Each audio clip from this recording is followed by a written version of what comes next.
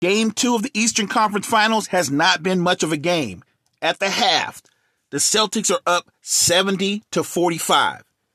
The Celtics defense has been smothering. The Heat can't hit anything other than Jimmy Bucket, who leads them with 13. The Celtics are shooting 62% from three. They've got great ball movement. They're in rhythm. The presence of Marcus Smart on both ends of the floor has impacted this game. He's only shooting 2 from 11 from the floor, but he's got 7 assists, 5 rebounds, and he's been tremendous on defense. Now, Miami made a big run starting late in the second quarter last game. But coming into the third quarter, you're going to be down 25. I'm not saying it's not possible. This Heat team has a lot of pride. They've got a great group of veteran leaders. And Jimmy Buckets, I'm sure, is going to do everything in his power to get back into this game. I came into this game thinking it's just game 2. But I also felt Boston needed a split. And the game's not over. It's a tremendous lead. But in this NBA, with guys' ability to shoot the three, to get teams into the penalty, to generate offense while stopping the clock, I'm not going to say the game's over. It's not over until it is over.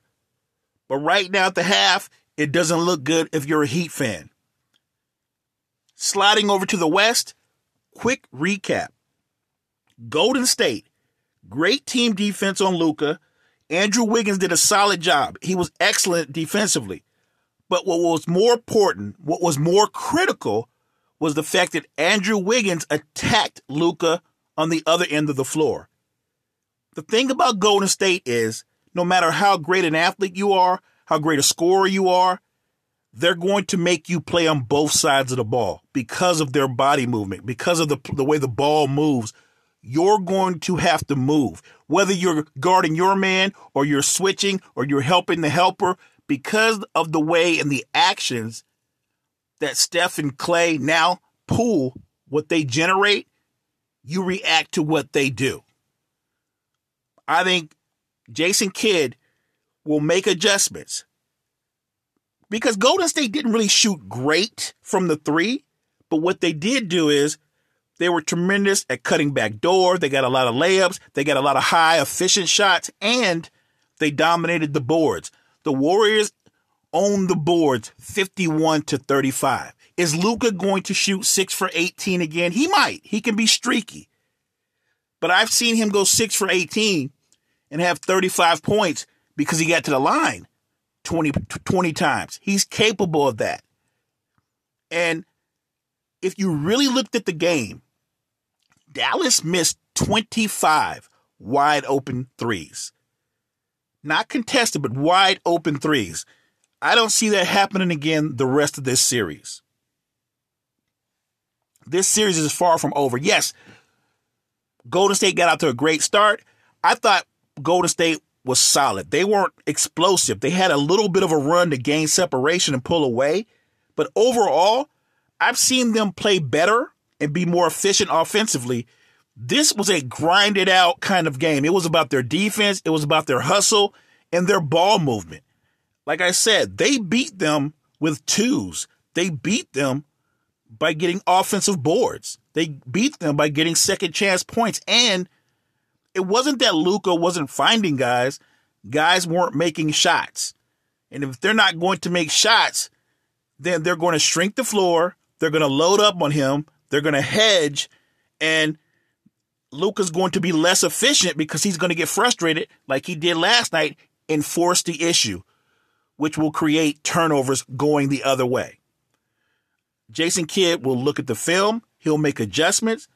And remember, as great as Golden State can be, as explosive as they can be, they can also be that team that can get a little careless and they can have one of those 20, 25 turnover games. I've seen it. So before everybody writes off the Mavs, this series is far from over. I picked the Warriors, but I picked them in 7 for a reason.